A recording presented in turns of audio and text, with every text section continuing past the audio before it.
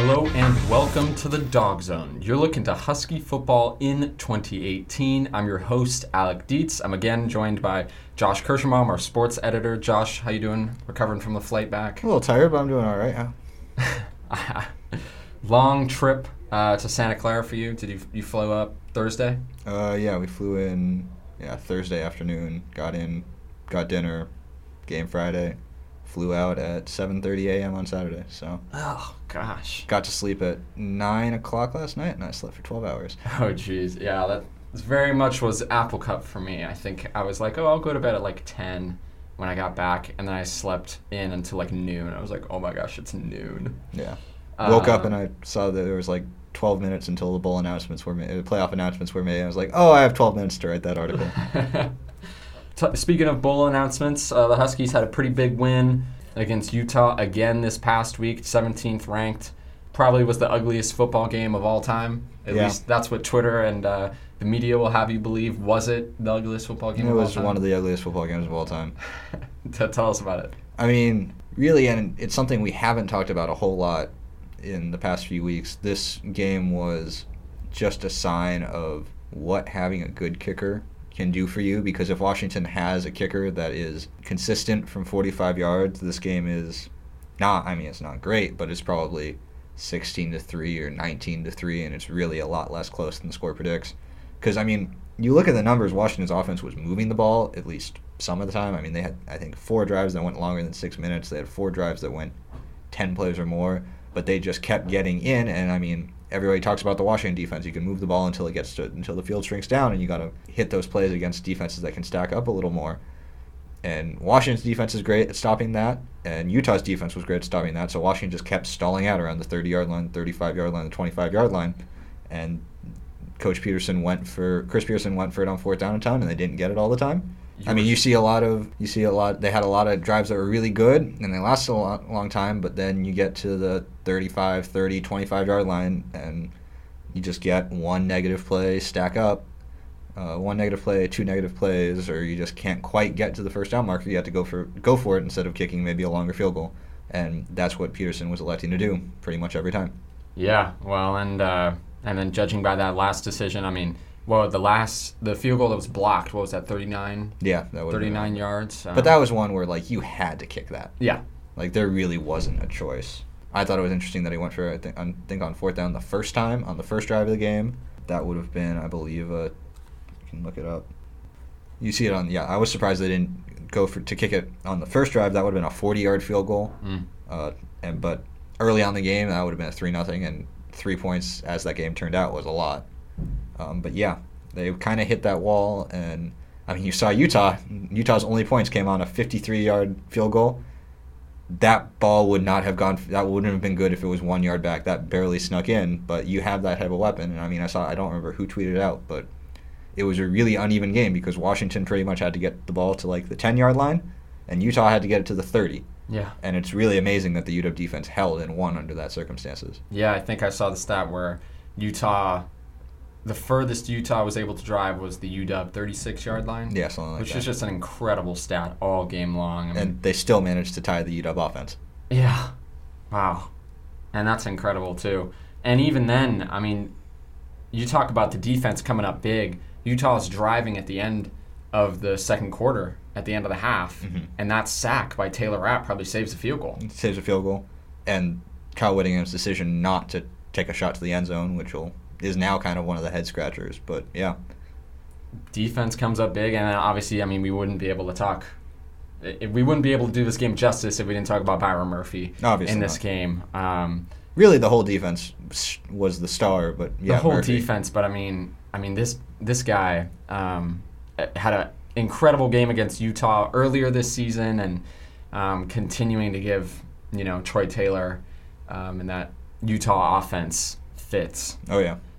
Can't throw to his side of the field, and then the ball kind of bounces his way on the interception for the pick six, but the other interception was a great catch, and all those DBs just played a really, really, really good game against this Utah team. Yeah, you look at, obviously the Utah wasn't exactly doing anything at all the first half, but their possessions in the second half, they had the one where they got to the 36-yard line and got 3 points out of it, and then you see interception, interception, turnover on downs.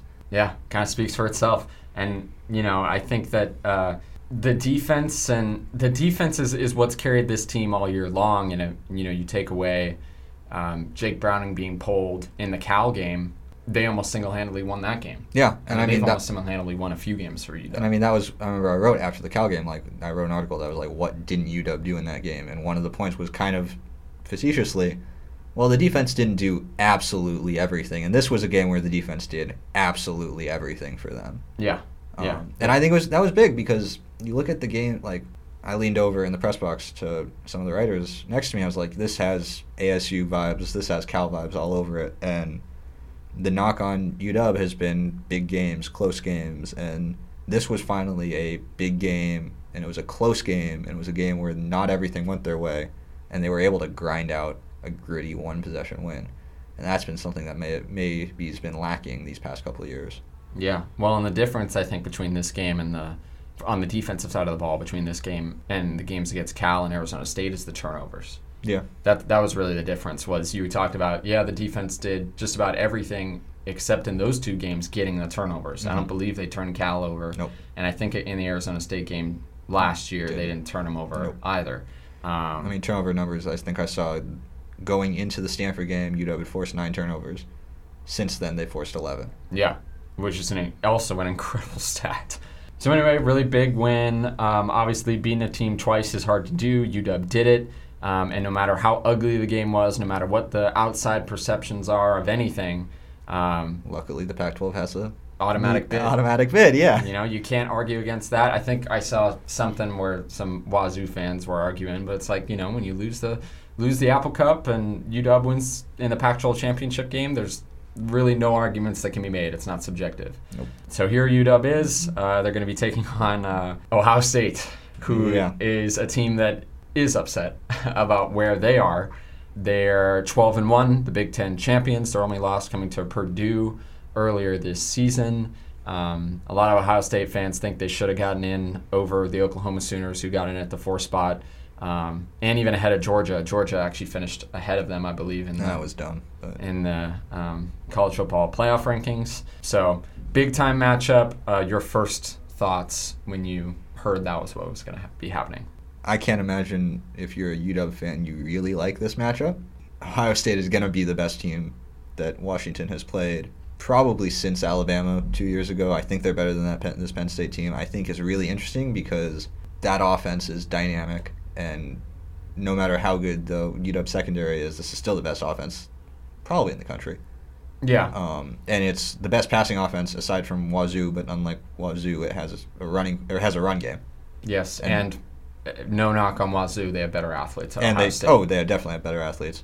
They have a better game plan. The defense has its flaws, so I think it's kind of like I'll say it's the best. It may well be the best offense in the country versus the best defense in the country, or one of the best defenses in the country. And then a defense with flaws against an offense with flaws. I think in terms of who UW had a better chance against, I think as a fan, I would have rooted hard for Ohio State to make the playoff, and then take your chances in a gritty, grinded out game. I figure against a team like Michigan, you could play the same game as the Pac-12 championship. I don't think the Rose Bowl is going to be the same game as the Pac-12 championship. No. Far from it. Also, Ohio State is definitely upset. They have cause to be upset. I don't think they're right. I think Oklahoma was the better team to go in. But I don't think I don't think there's the possibility really of a team like Ohio State not feeling it. I was doing research on the Rose Bowl, and I remember on the Rose Bowl page, there's a quote. I think it was Bo Schembechler, who basically, when they instituted the BCS back in, I think it was the 90s, said something along the lines of Big Ten teams that get into the BCS championship should turn it down because the Rose Bowl's the Rose Bowl, pretty much. Yeah. And you don't have trouble getting hyped up for it's the Rose Bowl. It's the Rose Bowl, yeah. Well, it's especially it's a Big Ten, it's Pac-12. Yeah. It doesn't have anything like last year where it was a Big 12 team and an SEC team or ACC team. Big 12 team and an SEC team. Yeah. Who, it's a big game, but it means a lot less to them. This is what college football is all about. It's New Year's 1st in Pasadena. Yep. You have no trouble getting your players hyped for this at all. Yeah. Well, and 2 years ago, for example, Penn State misses out on the playoff. Yeah. In lieu of actually UW, ironically, but they come out to play and they play a really, really good Rose Bowl game against USC in that kind of that traditional Rose Bowl matchup. But this is the second straight year Ohio State is missing out on the playoff when a lot of their fans think, I agree with you, I don't think they deserved it this year. There was more argument to be made last season, even though Alabama did end up winning the national championship. And it's hard to put a two-loss champion over a one-loss non-champion if that non-champion is Alabama. Yeah. But they go and play USC and smack USC around in the Cotton Bowl. Yep. In what was kind of a Rose Bowl quasi type Rose Bowl. Yeah. So I think Buckeye fans are probably looking at this matchup thinking it might be some of the same old thing. Washington kind of having a similar year to USC last year where there's a lot of playoff expectations. I think both teams sustained 3 losses over the season, disappointing year. So we'll see how it plays out. But if you're a UW fan, obviously you probably think you have a better chance against a team like Michigan, but you're also looking to get a marquee win. Yeah. Coach Pete has not won a big bowl game here at UW. If this goes down as a loss in the Rose Bowl, then the Huskies will be 0-3 in all of their New Year's Six games, and Jake Browning and Myles Gaskin, as accomplished as those two guys are, would be 1-3 in bowl games. I think that means something. You can't hear me shrugging, but yeah. I think it means something. It might mean something. I don't think it means as much as the other numbers, but okay. Winningest quarterback in Pac-12 history, and he goes 1-3 in bowl games, and the one win was against Southern Miss. So what does that say, I guess, about the Pac-12? I think that's a whole other podcast. I think it says more about the Pac-12, and that is a whole other podcast. Yeah, so as a team that has definitely been playing up to their expectations. Yeah, so that's the winningest quarterback in Pac-12 history, whose losses are to the number one team in the country, the team that had playoff expectations, and a team that should have been in the playoff possibly. It's not exactly. Have they been favored in any of those games? No. So there's that. But as a fan, obviously, you'd probably look to at least get one of those. I think the other thing as a fan, and definitely if they win this game, but you talk, it's hard to. I feel like I grew up in the Pac-12 culture, and it's hard to label any season when you go to the Rose Bowl as a disappointment. Yeah. Even in the era of the playoff, if you go to the Rose Bowl, you're having a good season. If you win your conference and you go to Pasadena, that's a success. Yeah. No matter who you are. Yeah. Well, even USC, when they went on that huge tear in 2016, beat UW. If that team, gets their act together at the beginning of the season, that might be a playoff team. But their consolation is they get to go play in the Rose Bowl. Yeah. And they win the Rose Bowl. I don't think USC fans were upset by any means by the end of that year, even though they missed out on the playoff. Yeah, I guess you could think of it this way. Washington could have gone 10-0 and then lost to Stanford and then lost to Wazoo and then not made the Pac-12 championship game, and we'd be looking at the Alamo Bowl. So Yeah. Well, and there's a big drop off, right? If UW doesn't win this game against Utah or doesn't beat Washington State, they're going to the Alamo or the Holiday Bowl instead of the Rose Bowl. I think, obviously, fans have to be thrilled with this result. And, we'll see what happens in the game against a really, really, really good opponent. Should be a top 5 team. Mm-hmm. Is that it? Anything else to say? Quick shout out to Britton Covey. Get healthy, man. Yeah. Yeah, if it's dude's a warrior. Tough to see him on crutches. I saw at the end of the game. We were wondering if this game was going to be a continuation of the game in September, and it was. But that dude has more heart than anybody I've seen. Yeah, just getting back up after all those hits. Yeah, so we'll see him next year, hopefully. See him next year. All right, this has been the Dog Zone. Thanks, Josh, for joining me this week. I appreciate it. Thanks for having me again. Are we going to have one of these on location in Pasadena? Anything? No, that'd be kind of fun. I'll look into it. I can ask our podcast editor, Didi, if that's a possibility. Can we tease that here? Yeah. It would have to be, the 31st? Yeah, or we could do one right after. Or right after the game. In the press box. In the press box. That could be a thing. Yeah, that could be a thing. Didi, where are you going to be at? Stay tuned. January 1st. Stay tuned, folks. All right. This has been the Dog Zone. Thanks for listening. We'll see you. Well, we might see you January 1st, or we might see you just a little bit after, but we get a month off. It's been a great season. Thanks if you've been listening. I appreciate it. And then also tune in. We got Box Seat coming out this Thursday. We're trying to get Jenna Moser from the women's basketball team on for our season finale, so stay tuned for that.